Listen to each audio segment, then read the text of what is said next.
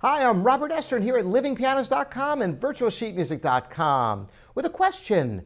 Is there a right way and a wrong way to approach the piano? Boy, this is kind of a loaded question. You know, it's not such a simple answer. I'm going to try to address this for you with some intelligence.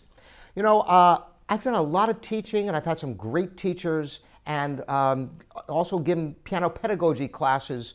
And there are some truths that you'll find are almost universal among teachers. Certain aspects of playing, like being able to count your music so you make sure your timing is correct, practicing with the metronome to check your rhythm, certain parts of working out fingering that has fluidity in your technique.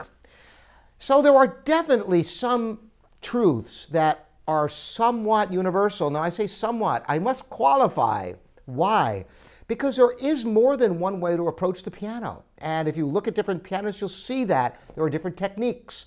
Now, I got to study with my father, Morton Estrin, and he was my only teacher other than master classes at the Mozarteum in Salzburg, Austria in high school. He was my only teacher until I went away to music conservatory to the Manhattan School of Music after high school.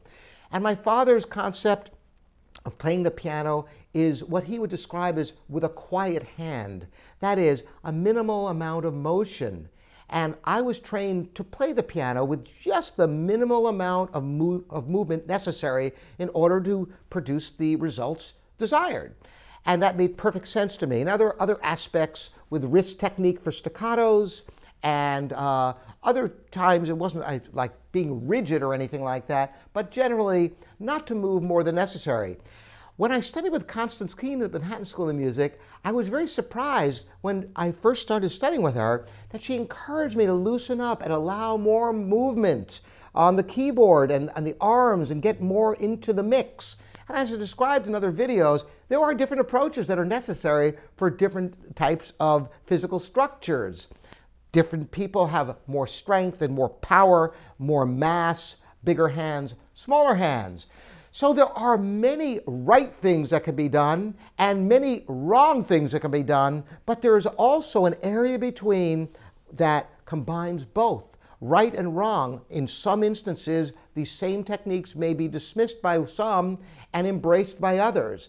So there's a gray area. And in these techniques of questionable value, where some people may embrace them and others may not, it comes down to two aspects. Number one, your physical stature and how the techniques work for you. And secondly, the application. Because one technique that may absolutely perfect for solving one technical or musical challenge may be completely different in a different context, totally inappropriate. So knowing the application of a technique makes it valid or invalid depending upon where you're using it. So yes, there are some right techniques and there are some wrong techniques, but more than that, there are many techniques that can be applicable to different people in different situations. And that's the long and short answer to, is there a right way and a wrong way to play the piano?